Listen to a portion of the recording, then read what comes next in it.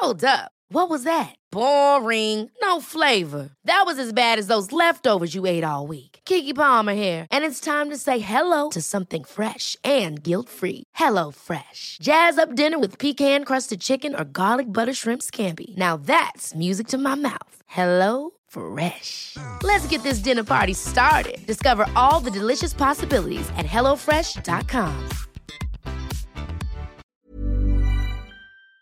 Stay tuned to the end of this episode to hear what my sisters have to say about the election.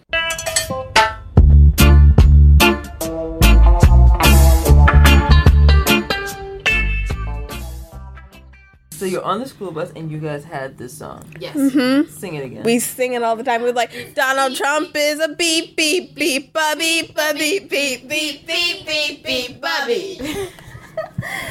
And so... Yeah. Okay, and then what happened? And then he won. And everyone was like, The fuck?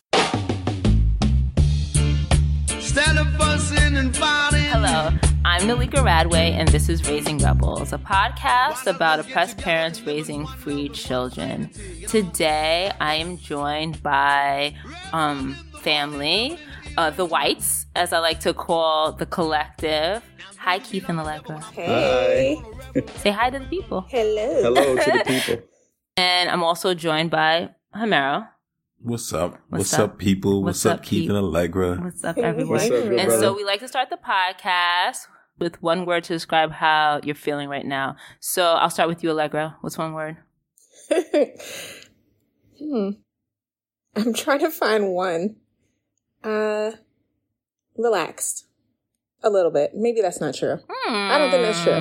No, that's not the right word. I'm going to take it. I want it. I want I don't relaxed. think- That's the word I want. I we'll want it to be manifest true. that then. Your shoulder shrug look relaxed. Okay. Well, Yes, yes. Keith, what you got for us? Cool. You look very cool right now, Keith. Not you look really cool like right now. Hamara, I'm what's a one word cool to describe dude, her? but like just whatever. Interest. I don't even know what that. I don't know I don't know what that means. We're gonna get into Me it because neither. I'm very curious. I never heard cool as in like whatever. Because you're so cool, you're like whatever. No. More Yeah, like that's usually whatever's happening. Whatever's happening. you're flowing? I'm like, I'm You're cool. flowing? Whatever. Is that what it is? Yeah, you're like cool. water. You're like water. I am feeling. I'm hyped. Yo, I was talking about you guys yesterday and Africa and all of that. And so like I'm hyped to talk to you, see you. Yeah. I'm feeling in charge, responsible. There's a lot of things going on, and I feel like I'm holding all of it. So I wanted to bring you guys on. First of all, you have to come on because it's kind of now a tradition every season of Raising Rebels.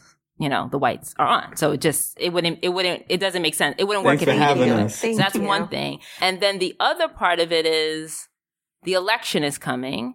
And we talk a lot about all things, including politics. And I just feel like there's no other two people I would want to have this conversation about what it looks like to be parents during this time with this upcoming election than the two of you. And so why don't we start with you guys quick and dirty, because anybody who listens to the podcast really knows, and people who this is the first episode, they can scroll back and listen back. But quick little, who are the two of you? Allegra, tell us about yourself. I am Allegra, who is a mother of 5 girls, wife to Keith, and a doula, full spectrum doula. So prenatal, postpartum, the whole thing. That's right. Keith? I'm Keith White, and I am father of 5, husband, partner to Allegra, and attorney by trade. Matt, what do you want to tell people about yourself? I have an amazing partner, Nolika. That's right. That's exactly how to start. That's right. And she's put me through it. And 3 wonderful daughters, Blue, Moxie, and Glory. And I'm living my best life out here in Amsterdam right now. Agreed. I'll do that. Okay. Tell us. So I was thinking about our children. We have like a group, and instead of like telling us about each one of your individual children, tell us about your children as a collective. Like, how would you describe them as like one entity? Loud. Yeah, I think I would say circus. We have a family of entertainers. I mean, that makes sense. I mean, it's interesting when I thought about this for us too with the girls. I thought of like a band. Like there's a way that they harmonize together. Like they understand each other. They like have their own shit going on. They're creating their own music. They're like they have their own language. And it's like amazing to watch. Like I see them as like a band. Yeah, very like outward facing too. Like there's a way that they're showing us something. Like there's something to be like kind of what you were saying with your girl, like a circus. Like they're all doing so many different things, and like you're around, you got like overstimulated. But it makes sense. Like everything it makes sense to them. But you're looking at it and you're like, I don't. Your description sounds more harmonious though than our well, circus is different. situation. A circus is different. A circus is different. Yeah, a circus is different. A circus is different than a band, but I get it. It all makes sense. It all works. What are you celebrating with your children right now? Being together. I was going to say that. Being home. Yeah. We really are grateful to be home with everyone. And we're celebrating the time, I would like to say. The time together, the time to reset, the time to relax, the time to rethink how we move through this place.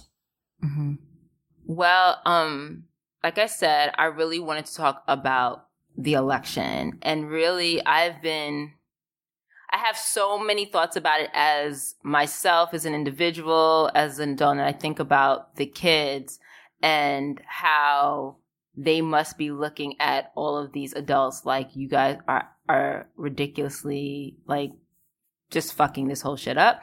And so I was thinking a lot about voting in particular and how I talk to the girls about voting and what they think about voting and like how I feel about voting now and how people are communicating to Black people in particular about how they should be going around thinking about this election and their kind of responsibility, obligation to vote. And so I asked you, part of what we do at the podcast is like recollections to connect with our childhood selves and really to get our minds, like get a better understanding of what it is to be a young person. I thought about this idea of obligations and how we, how we approach things that we feel like we're supposed to do, versus feeling excited about doing or feeling like you just could not do it and it wouldn't matter. But like, no, I'm obligated to do this. So I ask you all to think about, as far back as you can always in memory of a time you felt obligated or an obligation. And Keith, I'm going to start with you. What comes to mind for you? Church. I felt obligated from a very young age to find the church to go to on Sundays. It's something that both my grandmothers kind of instilled in me. Even though my parents didn't necessarily go to church until I was like a teenager, I would still on Sundays be in my neighborhood looking for some church to attend. Wow, that's so interesting. Yeah.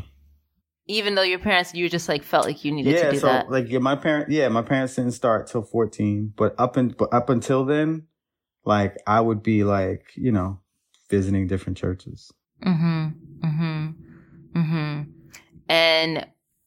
what do you attest? Like what was going on around you? Like why did you feel that obligation? I think that it was the concept of the fear of God. Not necessarily like the hermeneutic term, but like more like the colonized idea of the fear of God. Right. And I think that, it was that. And I think it was just my grandmother's like, telling me like, you need to go to church. Allegra, do you have any recollections of an obligation in your childhood? So when you framed obligation in a way where there wasn't going to be a consequence, the the first thing I thought of, although the church thing is good, but the first thing I thought of was cooking.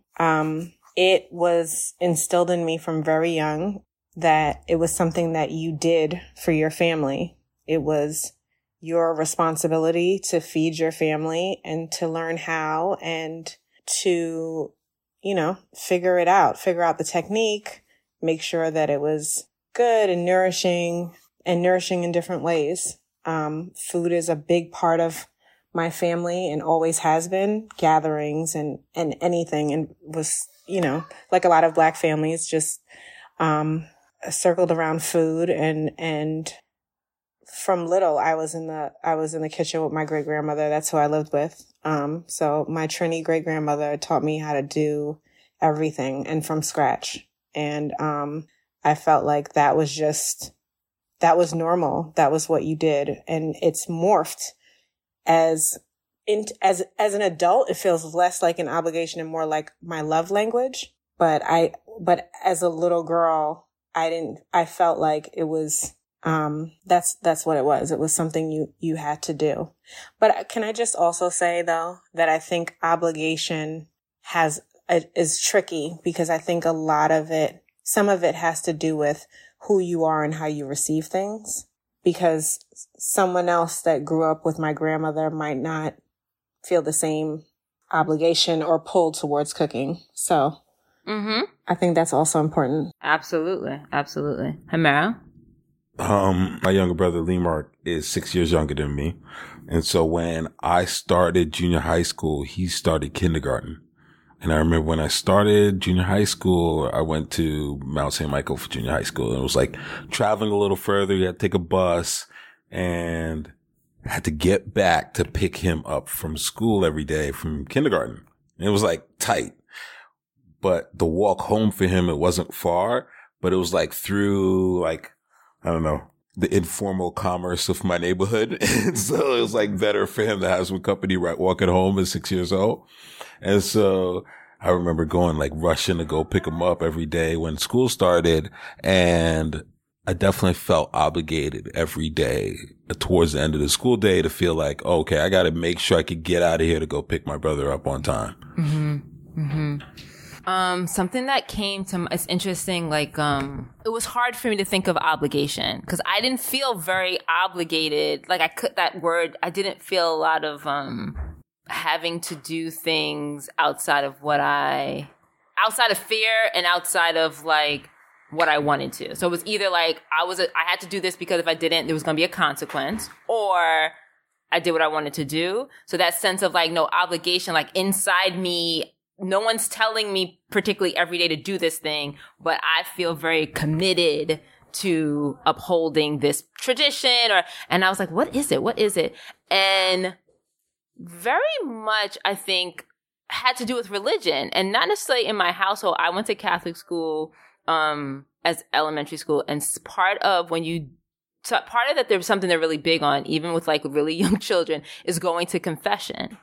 And so, I mean, once you get communion, I think you do that like when you're 11 years old, 12, it's like something like that.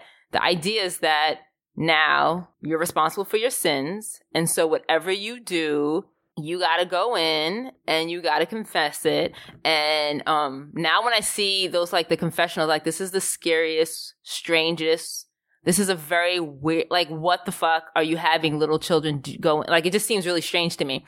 But I felt very obligated to go to confession and to figure out some sin to communicate to the priest. Like I had to, like, I felt like, no, there's got to be something. Like dig in there. You got to go find something. And I would. And it would always be like the same thing. Like I lied. And it'd always be the same thing. Like say 5 Hail Marys and you're fine.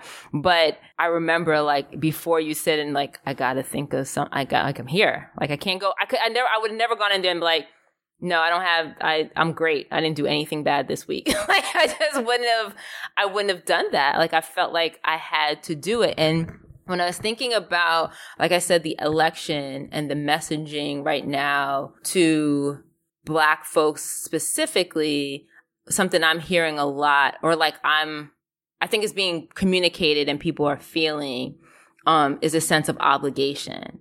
not that you're like consciously being able, like in a position to critique whether or not you want to or not want to. Like, it's like you have to, like, this idea like vote or die is real. Like, there's like, you are obligated to participate. Like, there's not a lot of choices to be made about whether or not you engage, and then also figure out something to say, like figure out something to choose, like just do it. And I think something that was going through my mind, I've been voting since I could vote. Like, I come from a family that, I don't know, it's similar, like this obligation, like you vote, like that's just something you do. We're Caribbean, we come from Jamaica, and when it's election time, it's a real thing. Like, there's 2-party systems in Jamaica, PNP and JLP. Yeah. And I promise you, people who have not been to Jamaica, like maybe you left Jamaica when you were 17 years old, you're like 70 now, you know what your affiliation is. Like, it's that deeply rooted in like the culture. And so my mother always voted, like election time, local elections, whatever, she is going to vote. And so when I turned as soon as I turned 18, I was voting every election, local elections. And then I was thinking about how you'd go there and the ballot would be like full. Like, it's like so many different things to vote for. And I didn't know everything, but I knew I was like voting Democrat or independent, whatever I chose. Green, one year was like all Green Party, whatever it was that I was like, this is what I'm doing. And I just go there and just chick down there. Mm-hmm. Like, I had to figure out something to put, and there wasn't a lot of time and energy given to just like unpacking what all of it means. Like, deeply investigating who the people are, what they're going to do, what this means, why is it on the ballot? Like, now in retrospect, like, I remember and I know like as a teacher, even at dinner time when we're like deciding what we're going to eat, there is this kind of like, there's a conversation before we make choices. Let me let you fully understand what is the options. And that's not how elections ever felt to me. And so my first question to all of you is, what are your earliest memories of voting? Like, when did you start voting? Keith, I'll start with you. So. Well, I'm assuming. Wait, I start with an assumption. Do you vote? So I do vote. Okay. I do vote. My first experience was with voting. So the voting polls were in my building where I lived. So for many years when I couldn't vote, I used to be jealous. Like, oh, wow, you guys get to pull the lever. You guys get to, choose who you want in office, blah, blah, blah. And so my earliest experience with voting was going in the booth with my mom, watching her pick who she was going to vote for. And then I think, who ran in 1998? Was it Walter Mondale or Dukakis? I don't remember. But I think that was... Nobody knows. But I think that was my first, like 1998 was 1994. That was like the first time that I remember like voting and like trying to figure out who I wanted to vote for like the local judges and all of that stuff. That's my first experience. I actually don't remember. I don't really remember the first time I voted, to be honest. My first memory of voting is that's how Keith shot his shot, was he registered me to vote. So tell us more. Like, we're smiling, and I didn't know why she was. That's why he looked at me. That is not actually. That's not why you looked at me. I did. No. That's why I looked at you. Oh, but okay. I didn't shoot my shot. It was your friends shot your shot. Okay. All right, sir. But that's how we became to be, no? Oh, now we're backing up on that, huh? All right. Wait. It makes perfect sense that your love story is somehow related to voting. Knowing Keith. Go ahead. Tell it. So Keith was doing the voter registration table at our church. I went up to the voter registration table to register. And when I was filling out the card, my cousin told him, basically that I was attracted to him.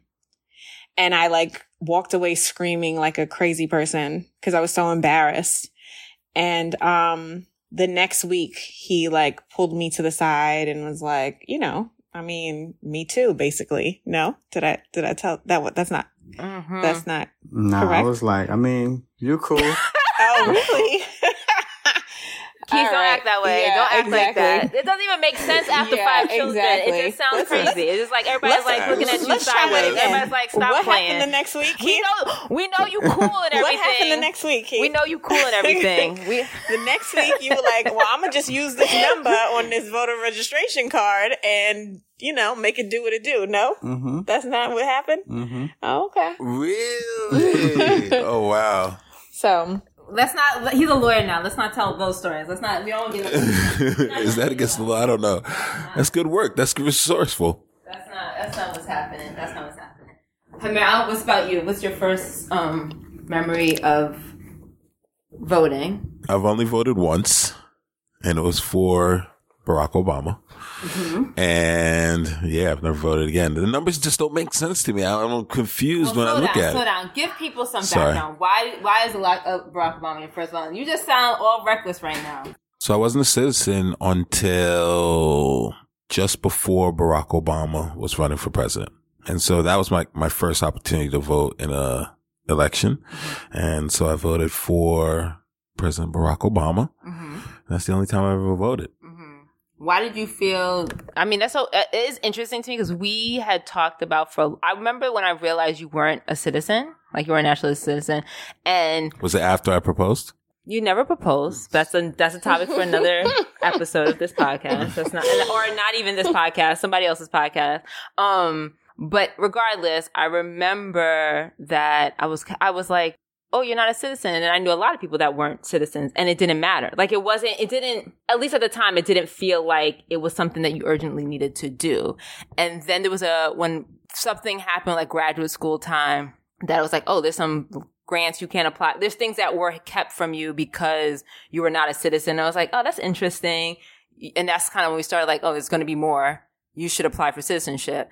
And then when Barack Obama's election came around, it was like this kind of, it was a joyous going to like vote. It was like this kind of like, oh, here we go. We're going to have this opportunity to go do this thing. And like, it didn't feel obligation. It felt like, I really feel like I got it. I'm really making a choice. I really want to do this. Like I remember during that election, Blue was I think she was like 2 years old.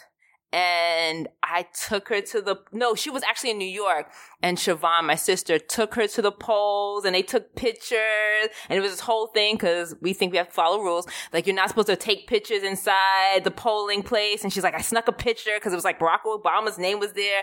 And it was just, it felt like, so like, I don't know, it felt very like celebratory. Like it felt very like, I was excited. I mean, that's the only election I've been a part of, and people were outside in lines singing. There was a whole inauguration after. It was all very celebratory. Mm-hmm, mm-hmm. And now I think it feels something that I keep coming to and trying to understand, and like I'm tension around, is that it feels like the stakes are too high. And I wonder how you feel. Like, what do you feel about that being the message that kids are getting? That voting and whether or not you vote means life or death? So I am approaching this conversation with openness because I don't feel like that. I know Keith does, but I don't have that same urgency or feeling that this is dire in that way. I feel like that's what the machine wants you to believe. That's what, all the propaganda and everything surrounding this, the hype, wants you to feel like it's dire. And that's how we're programmed to like take the messaging and then respond and react to it accordingly. I don't feel like that. So I don't know that my kids feel like it's black and white kind of thing. For me, it feels like, when a bunch of kids are playing and there's the youngest kid that wants to get in the game.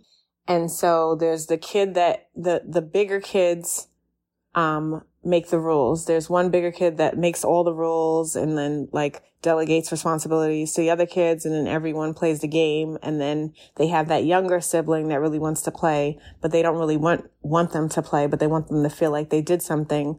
One, so that they're not like feeling left out, but then also so that now the parental figure doesn't come in and they don't get in trouble, right? It feels like we're the little siblings being given an opportunity to come in and play. It feels like all people, like society all of us, like regular citizens, are like the little siblings that can come in and play, right? They're not really giving anything meaningful, but they think it's meaningful. And so they're given this opportunity to vote. That's the point, given the opportunity to vote, but the people really in charge are the older sibling that made the rules to the game and the parent that will come in and enforce that they include the little sibling. And the president that we're voting for is not either of those people. So I'm still trying to figure out who the game maker, so to speak, is and who the parent figure is in this whole like space. Because I don't feel like who we're voting for are actually either of those people pulling the strings or the people that are like making the real decisions. I feel like we're just like playing along because they're allowing us to.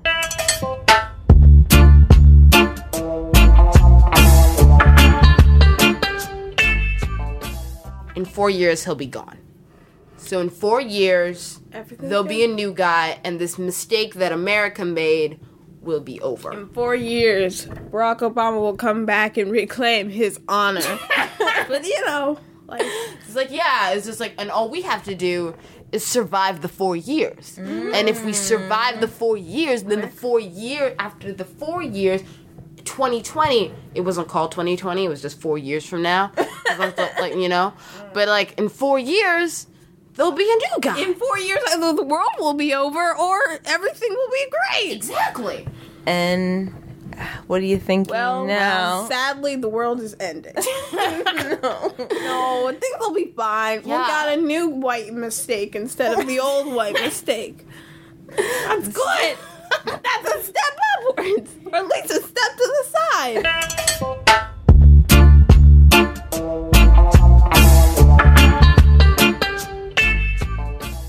But I don't know that it's going to make any kind of difference because I feel like it's already been determined what's going to happen or Everything you're saying resonates with me. Everything you're saying resonates with me, and it makes me think about like how when I was a teacher in school, you do a lot of voting. And we're constantly practicing democracy. I use like air quotes because I have a lot of thoughts about democracy, with children that looks like them getting to vote. But in actuality, they really don't have a lot of choice. Like we decided what is possible. We decided like what the parameters are. We have some agenda around what we want to move forward or want to be the narrative. And the kids, the people who are like, the idea is it's supposed to give them agency. And so I completely, like what you're saying makes a lot of sense to me. And then I feel very much sometimes like above it all, like, I don't know, above it all doesn't make sense, but like, I get very heady about it. Like I feel, and then like I'll read something or I'll see a post and like, it'll be very much like, but you're not on the ground. Like you're not the people, like you're not as impacted or affected by what's about to happen here. And then I feel like, okay, let me check myself. Let me take a moment. I'm not saying not to vote, and I'm not saying I'm not participating in it, but the way that I get to like think about it, like intellectualize it, I guess a little bit. And this idea that for so many people, this does feel like life or death, even though it doesn't feel like to me. And then I check my children and I'm like, I wonder how they're thinking about this. And I realize that they too have some really strong feelings about this election. So Keith, what about for you? Like, how do you feel like about the importance or the messaging to young people around this election right here? Can I just say though about the issue with the point about life or death? that's actually a concern of mine that's the messaging now. I feel like if you are now becoming concerned about this election being life or death, you have already been dying, so to speak. If you are just starting to be like tuned into what's happening and really worried and nervous and just starting to inform your kids and just starting to have these conversations, that is alarming to me. I think the challenge for me is that the messaging is vote, vote, vote, but voting is just one of the tactics that is required for any meaningful change in a society. And so if you are a free market, hyper individualist capitalist, then it doesn't matter who you vote for. You're practicing and you're reinforcing the very values and principles that are antithetic to a democracy. If you are, if you are selfish in your everyday life, then you are doing the very thing that belies your vote, and so the concept of voting, I think, being pressed upon the generation without other forms and acts of civic engagement, that's what's irresponsible to me. I do think that, this election has wide-ranging implications. I don't know if the presidential election has wide-ranging implications because Joe Biden is a nicer version of Trump, a more polite, a more politically correct version of Trump. And Kamala Harris is a black woman and is an intellectual, articulate version of Trump, and Trump values. I think that the fact that they're nice and they talk to people and do these, do nice looking things, means nothing to me in terms of policy. When I look at the Biden campaign, they commissioned battle rappers to do an ad because that's what they thought would appeal to young black men, young black voters. And that shows how disconnected they are from black culture. And it shows how tone deaf they are to black culture. On the flip side, you have Donald Trump, who is a maniac. And he's an idiot and he's an embarrassment and he's all of the terrible things you can think of. And he's an overt, explicit racist and he hates everybody except himself. Oh, he might even hate himself, right? He has to. But the idea of doing anything that allows him to still exist in the space of leadership is irresponsible to me. And so that's where I am with the presidential election. I do think that the local elections, the senators, congressmen, those elections are incredibly important for several reasons. One, the courts have been being stacked with people who hate black people, people who hate poor people. The courts have been being stacked by these people for a very long time. And that is something that needs to be addressed. Our criminal justice, or the American criminal justice apparatus. It's not mine anymore. So I think that the election has wide ranging implications, and it is to me, it is literally life or death for some people. I think that some people have the privilege of not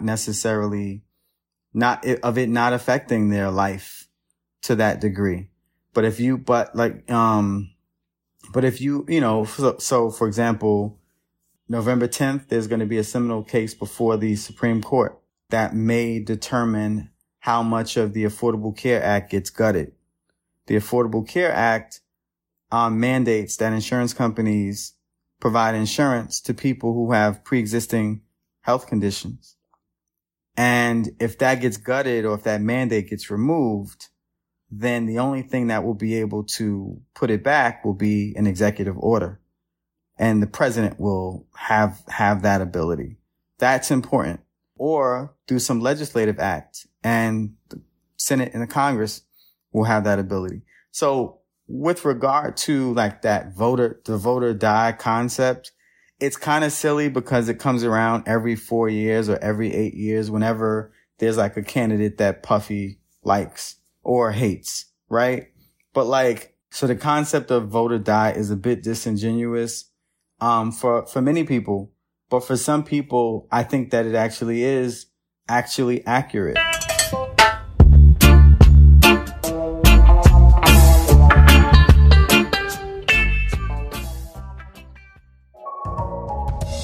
Wild Wild Tech is a brand new podcast all about the intersection of technology and pop culture. Each week on Wild Wild Tech, we will bring you the wildest, most bizarre, most interesting stories about technology and how it's shaping our culture. We found experts, journalists, and people who lived through these incredible events who will help us understand how technology is affecting our daily lives. Subscribe to Wild Wild Tech to hear about how the video game World of Warcraft is helping us understand the spread of COVID-19. Or how artificial intelligence is trying to break copyright law. Find Wild Wild Tech for free on Apple Podcasts, Spotify, or your favorite podcasting app. Hey, it's Ryan Reynolds, and I'm here with Keith, co-star of my upcoming film, If, only in theaters May 17th. Do you want to tell people the big news?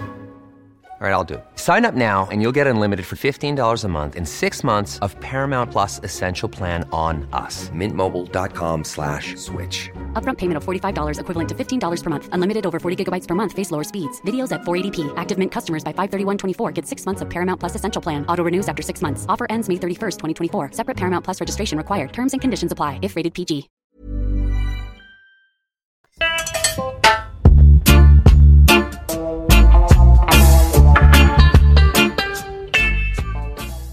I think I want to say, and Amara, please jump in. That to me is what is so problematic with, I mean, everything you guys are saying, I completely agree with and resonates with me. And then I think about our children and, something that was, you know, I was talking to the girls and they were talking about 4 years ago, and Blue made this statement that she goes, 2020 is supposed to be my year. And I was like, what? Tell me more. And she was like, no, kids think, she was telling stories about school and all that. And she said something to the fact of like, when 2016 happened and Trump got elected, kids amongst themselves were just like, what the fuck just happened? Like, how did this just happen? My parents told me this could never happen. That, you know, my parents, like, their whole worldview, their whole romanticizing about what it is to be America, what voting is, what democracy is. They're coming off of 8 years of Barack Obama and all they thought that meant, right? Not in the weeds that you're talking about, not like what's coming through the Supreme Court, just like who's the head figure? What do they look like? How kind are they? I like the dog. The kids look like me. Like that kind of just, you know, like what it feels like to be in this world, what it means to be in this country. And then 2016 happened and there was this sense of like, oh, America really made a mistake. We really messed up. We made a huge mistake and we're just going to correct it in 4 years. So we just have to survive, just put our heads down, figure it out, survive. And then in 4 years, we could rectify it. And I was like, that's so interesting. And I know for a lot of like, for Black people, and that this is like, not them personally, this is like what they're hearing amongst their peers. They go to like multiracial mixed environments. And I was just, when they said it to me, I was like, oh no, wait. So kids' parents were telling them that everything was going to be okay in 4 years. And they were like, yeah. And I was like, oh, I guess that's why we're here where we are right now, because kind of what you're saying is like, if you thought this was just a blip, like we just messed up, and that the election or this idea of voting is going to self-correct, right? We have 4 years to self-correct, that this is going to come and do this. And regardless of who wins this election, we know there's no self-correcting to happen. This is actually like if in some ways it felt like this is the inevitability. This was coming. This is like part of what needs to happen in the reckoning. But definitely in a lot of ways feel like gravity. Go ahead, what are you saying, man? I was saying in a lot of ways it definitely feels like gravity. It feels like all of this is pulling towards kind of where we were, the path we were on, right? I mean, you all nailed so much of how I feel about election and democracy in the United States. And it really brings me to, I remember like a few years ago, I was really deeply trying to think about this language from Malcolm X around the ballot or the bullet. And what Keith talks about, this idea of how dire it is for some people, I think is captured in that. Mm-hmm. And for a long time, the title of it got me to this idea, like it has to be one or the other. We have to be either in revolution or we have to be voting or have to be changing, who makes our policy. But I am of the mindset that like local politics really requires us to be involved in the ballot. And that doesn't change that we need to maybe be in a revolution on a bigger level because the gravity is just going in the wrong direction and we kind of need to have force in that way. And so I'm glad you brought up Malcolm because that's the thing. What you just said, the ballot or the bullet. And one of the things that Malcolm always criticized the civil rights movement about was that, and this takes me back to my roots, with me feeling obligated to go to church because grandma's always wanted me to have a concept of a higher authority, of a higher accountability. And when I think about Malcolm's issues with the civil rights movement, his problem was that civil rights leaders were forfeiting their human rights struggle for a civil rights struggle. And when you forfeit your human rights struggle for a civil rights struggle, you're saying, regardless of my God-given rights, my God-given, all of these things, right? I am putting that to the side and I'm subjecting myself to laws that you've mandated and created. And I'm asking for a place within that system.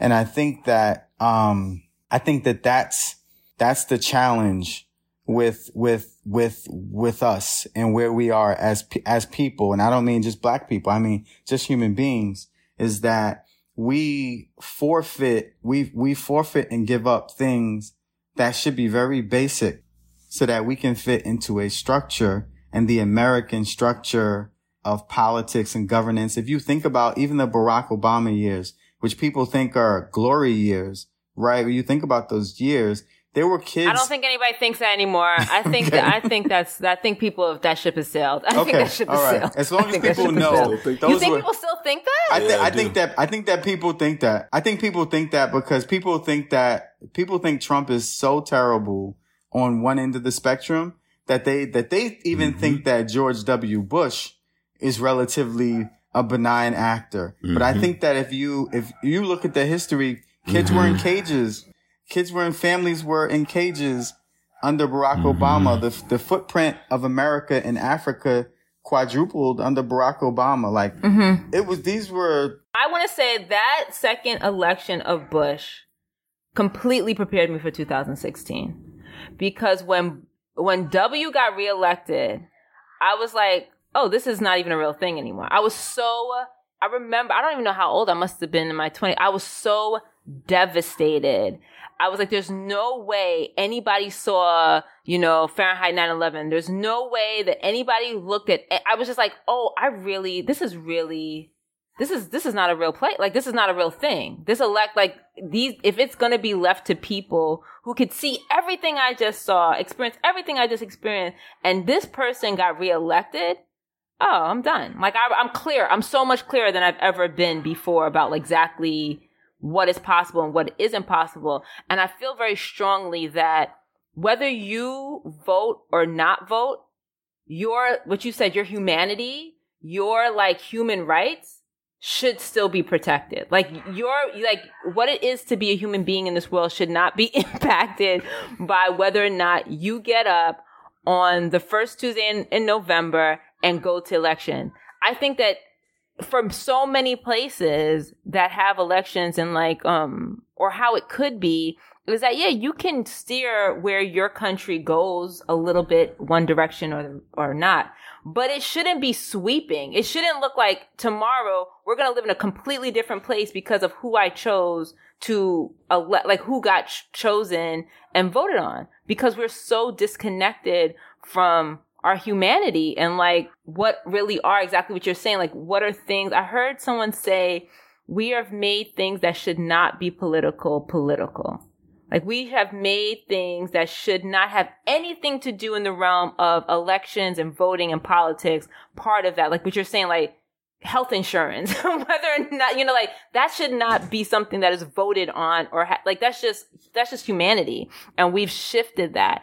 And something that I gotta just say, we are in Amsterdam now, and I'm talking to you guys. They have like so many of our people, like all of our people are still in the US.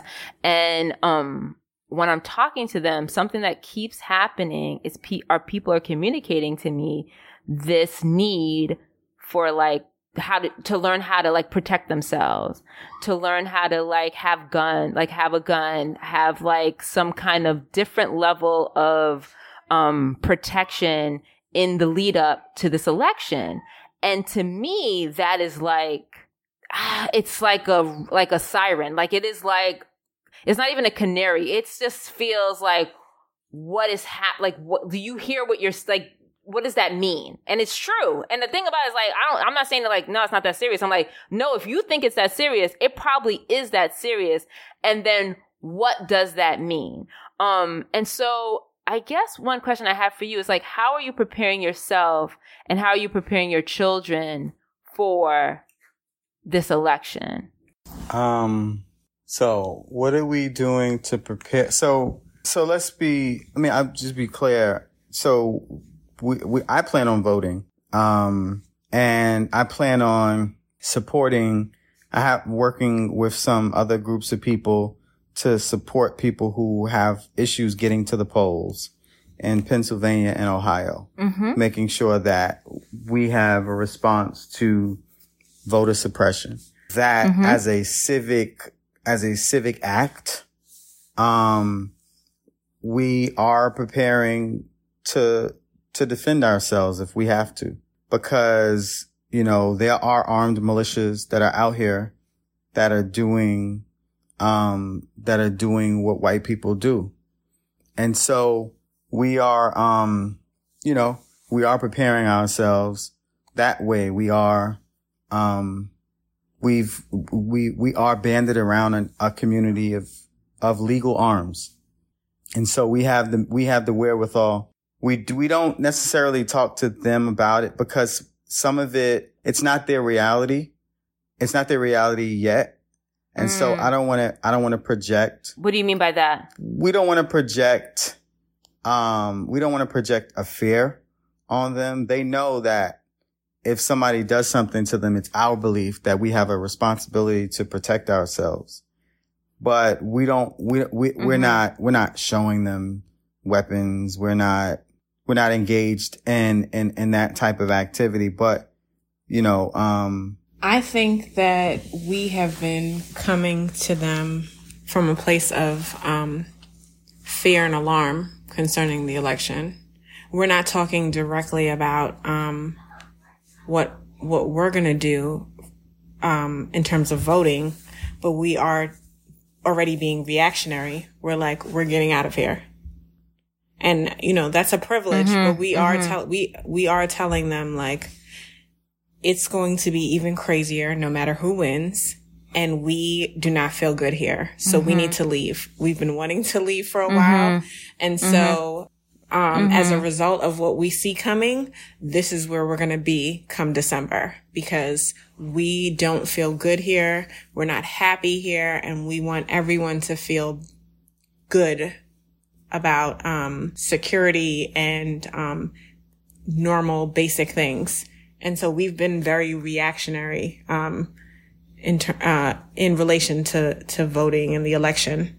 I definitely think, I think that Donald Trump has become like, Voldemort in Harry Potter. Like he's Thanos. Like he has become the villain in so many, like we've categorized him, and we meaning like adults, parents, society, liberals, left, like revolutionary. Everybody's like, he is so if that's how kids feel that, right? Like you've picked a side and you're either on that side or you're on this side. And if you're on the left leaning side, he is the bad guy. Even if you don't think he's working, we constantly no one works alone. He didn't elect himself. Like it's a coordinated collective larger issue. But for young people, for children, I think very much he is the villain. And if the villain, you know, like I said, like we made a mistake. We let the villain in. We didn't know it was going to be this bad. It has been worse than we possibly thought it could be. I just think there's no way that as parents, we are going to be able to perpetuate any level of like facade of what America is or is supposed to be if Donald Trump gets reelected.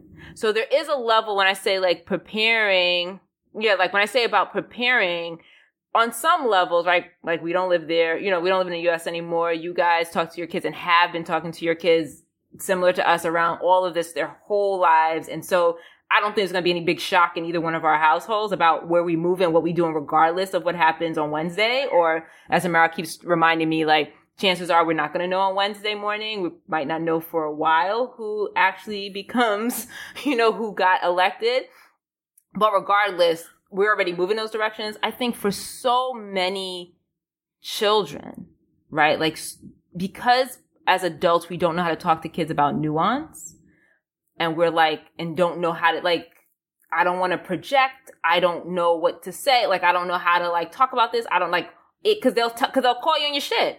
Because when you're like, well, we don't know, but we about to do this anyway. We're going to go vote. And they'll be like, tell me more. You know, like, why are we here? Like, are we going to school or not? Are we not going to school? Is Corona real? Is it not? Like, what are we doing here? And so there's a way when you're talking to children, there's a way in which, like, we don't know how to talk to them in nuance. So we talk in binaries and then they will call you on your shit.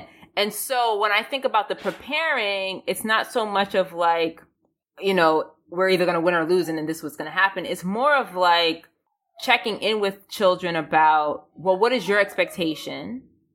Like emotionally, what is your expectation? And like, how are we going to like think through that?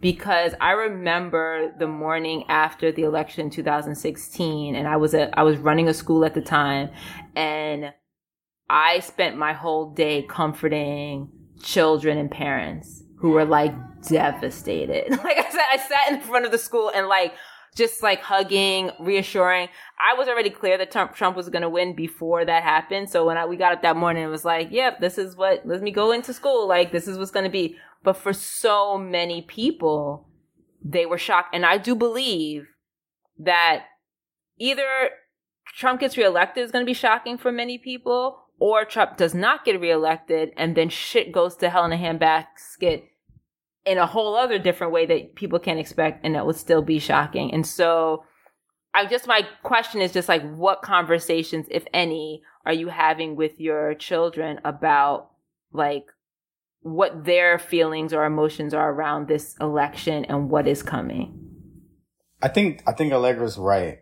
I know I have been framing a lot of the conversation as like reactionary. For one, like we have an exit strategy. We're out of here, right? Like, you know, the goal is to not be here, not to be in this country. And so just that alone is a big shift. But why? And I think that I don't know if we've necessarily had a reasoned, thoughtful, non-emotional conversation about that, because much of it is based on, you know, this place just not being a place for people who have values like us. And however, we maybe haven't framed some of the discussions around voting, but we have shifted it to talk about the type of place they want to live in. Like, what is it that's important to you in where you know, set roots or where we land, right? And so, you know, what's come up is, well, a place that's not, homophobic, that is accepting, that, you know, maybe for, you know, Kennedy, it might be climate, you know, like those kind of things have come up. And I think that those are the conversations we've, prioritized more. Like, what do you want to see in where your base is? Where do you feel the most comfortable? What are the value system for a place that you want to call home? And I think that that's what we've been talking about more versus like voting. And I think that that's significant because to me, that's more significant and speaks more to how we educate our kids, right? How do they engage in voting when they're young, the process is so multi-layered. They don't really grasp it or feel connected to it. Like I never felt connected to, understanding, the different levels of like Congress and government because it didn't feel like it just didn't resonate with me. It's not like, when someone turns 18, they're like, oh my God, I can vote. Most of the time it's like, oh, I can drive. I can, whatever the rules might be in that time, if it's drinking where you are, no one really ever seems interested in voting because they haven't been engaged in a process or seen people really, there be some sort of fruit, right? Produced from that process. Do you know what I mean? So I think that it has to start there. Absolutely. I want to say when you were talking, I completely agree. And I think part of it is like this, like, even though you might not have the language for it, in your gut as a young person, democracy or the idea of democracy is bullshit and how it is practiced because you cannot they understand inequality, right? They're children. Mm-hmm. So they get on a very basic level, this kind of analogy that you put forth. Me being the youngest means how much agency I really have up in here, no matter who's voting. You know what I mean? Me being, living farther away from my crew has implications about whether or not I can play on the team. Like they know very in their gut, like how exactly is this democracy thing going to work if you're not accounting for the inequalities that just exist, right? Like just are. And they're not even represented in any of it. Yeah. They're not represented in any of it. And they're not even thinking necessarily for the ones that are like orchestrated on purpose to put you in inequality. Just like basic shit around like who we are, how. And so when you're pushing like, but vote, and I don't really see how this can be equally, like my one vote can't mean the same as like that dude that lives down the block because he got his mom and his dad there. And like, I don't care who becomes president. That ain't changing in my household, like, or whatever it is. I think there's a level of like, that's for other people. That's not for us. That's not really about what's happening here in my household. That's not really, and it's not to say that elections don't have that impact and leadership can't do that, but we've moved so far away from really what it means to be a civil servant. Like what it really means to like think about yourself as a representative of these other people that, might not be able to have access to this circle. We're so disconnected from that. We don't want to recognize that there really is ways in which there will never be seats at tables for many, many people. So that can't be the goal. That children see it. And so it makes sense that, and I think it's what you're doing already, like having the conversation about what is the world you want to create that is not limited by this ballot. That is not about what is happening here. It actually can be much bigger than anything that any of these politicians, anybody on this ballot I think is really important and really, really, really powerful. And I think that it is preparing your children for this election. Like this election, I think is a really powerful moment to help our children see past American democracy, to really see past what has been offered to them as good as it gets. Because it's not as good as it gets by no means. And so I really thank you both for sharing your thoughts. And you're like, I guess I always want to say this as a child of, I always think about this as like being a child of immigrants. And I know a lot of people who in their childhood had to leave their homes, not by choice, because there was some kind of civil unrest in the place that they were coming from. And their parents didn't know to talk to them about how emotionally they are impacted by these shifts that are happening in these bigger worlds, but really are going to determine who their friends are, where they sleep at night, the kind of food they have access to. And I just really am heartened by the fact that you are engaging in your young people, like drawing the line between how we want to live in our household and what is happening in this larger world. So it kind of like, it's going to still emotionally be what it's going to be emotionally, but you can like, there's a place to unpack it and a way to engage with it.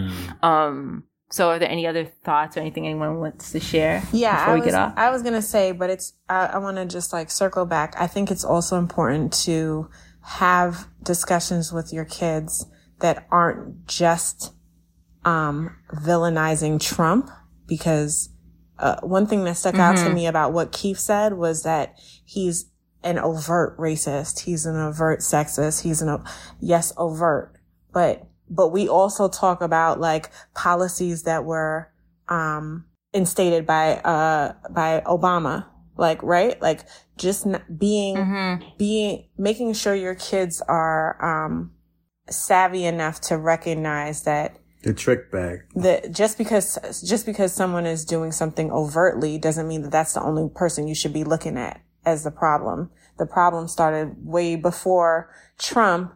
And so you need to have like, your wits about you to know that that it was there before. These people have been tricking us since the transatlantic slave Holocaust.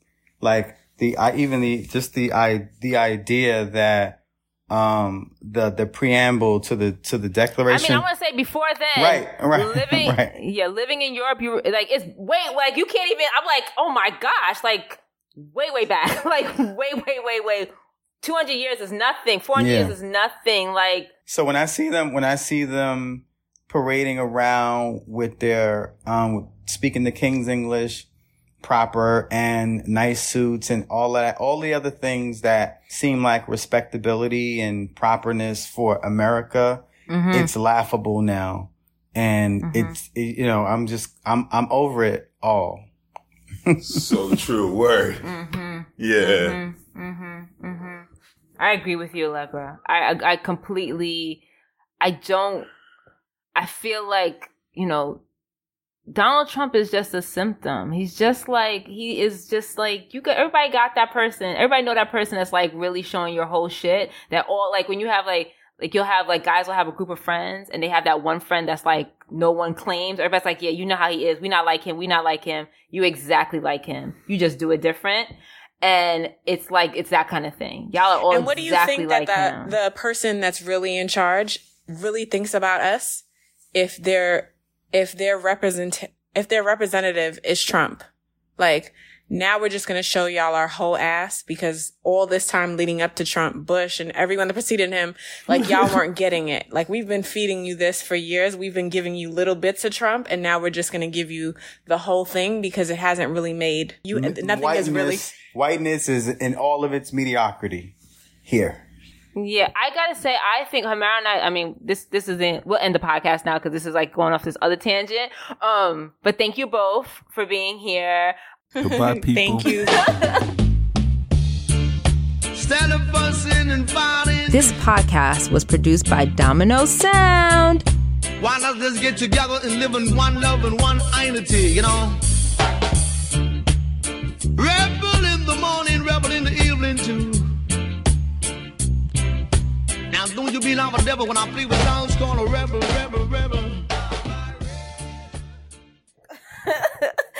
Okay, so Blue Moxie, you just told me something that I did not know or imagine. And you said to me that 2020 was supposed to be your year. Like, yes. Everyone on the bus was all like, 2020, we're going to have flying cars. We're going to have a black female president.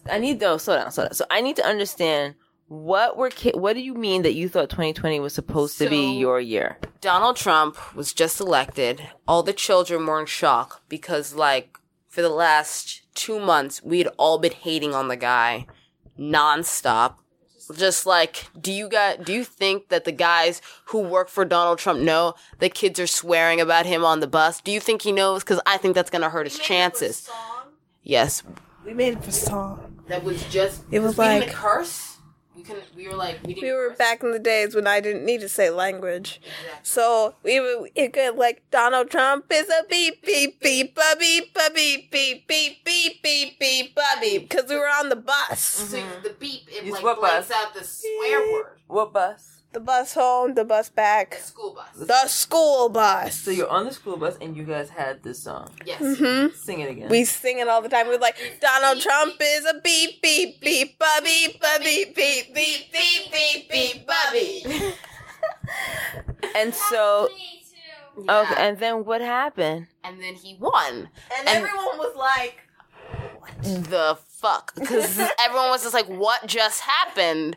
We all, like, everyone was just like, he can't win. And then he won, and everyone was like, what on earth? our victory. What happened? And then after everyone settled into the fact that this guy is president, the idea was, in 4 years, he'll be gone. So in 4 years, there'll be a new guy, and this mistake that America made will be over. In 4 years, Barack Obama will come back and reclaim his honor. But, like... It's like, yeah, it's just like, and all we have to do is survive the 4 years. And if we survive the 4 years, then after the 4 years, 2020, it wasn't called 2020, it was just 4 years from now. But like, in 4 years, there'll be a new guy. In 4 years, either the world will be over or everything will be great. Exactly. And what do you think now? Sadly, the world is ending. No, things will be fine. Yeah. We got a new white mistake instead of the old white mistake. That's good. That's a step upwards. Or at least a step to the side. Good. It's jazz up the escalator. But that was, so, I mean... 2020 disappointed us. It didn't disappoint. It didn't disappoint. It decided to catch on fire. What do you mean? So for me, yeah, what do you mean? Disappoint? Because for me, 2020, like 4 years, meant there's going to be something different. There's going to be change. It's going to be not this, and I feel like not this is better than any other not this. So the point. So I was just like, so then Corona broke out, and it's like, okay, it's not that. That's gonna be over. So it didn't disappoint in the sense it disappointed you. Did not disappoint me, because I knew there's gonna be change, and some part of me was aware that when this ends, it's not gonna end quietly. You know what I mean? Some part of my brain wasn't like the dream, the hope on the bus was like he's gonna step down quietly. And then the new guy would come up and he'd be like, cool, let's save all the people. Let's fix all the mistakes that guy made. And it'll be like it never happened. And it'll be quiet and subtle and we'll bury the evidence. But instead, 2020 decided, hey, instead of doing this quietly and, burning all the evidence, let's just burn all, society instead. And so let's just change it. Let's burn all the evidence in the middle of town square. Exactly. So I feel like 2020 decided that instead of doing this quietly, because they were going quietly for for the past 4 years, change was happening one step and then another step, and it was tiptoeing very slowly, and then 2020 was just like, actually, this is going way too slowly, so let's just get it all done. Let's just do it. Let's just destroy the economy, and then we'll start from scratch. It reminds me of the French Revolution. Here's a Moxie's history section. French Revolution, everyone was like, down with the monarchy. Yay, it's over. Woo, we win. Now we gotta punch each other in the face to decide who actually won. Exactly. So not gonna be quiet. There's gonna be bloodshed. Yeah. Or not. There doesn't have to be.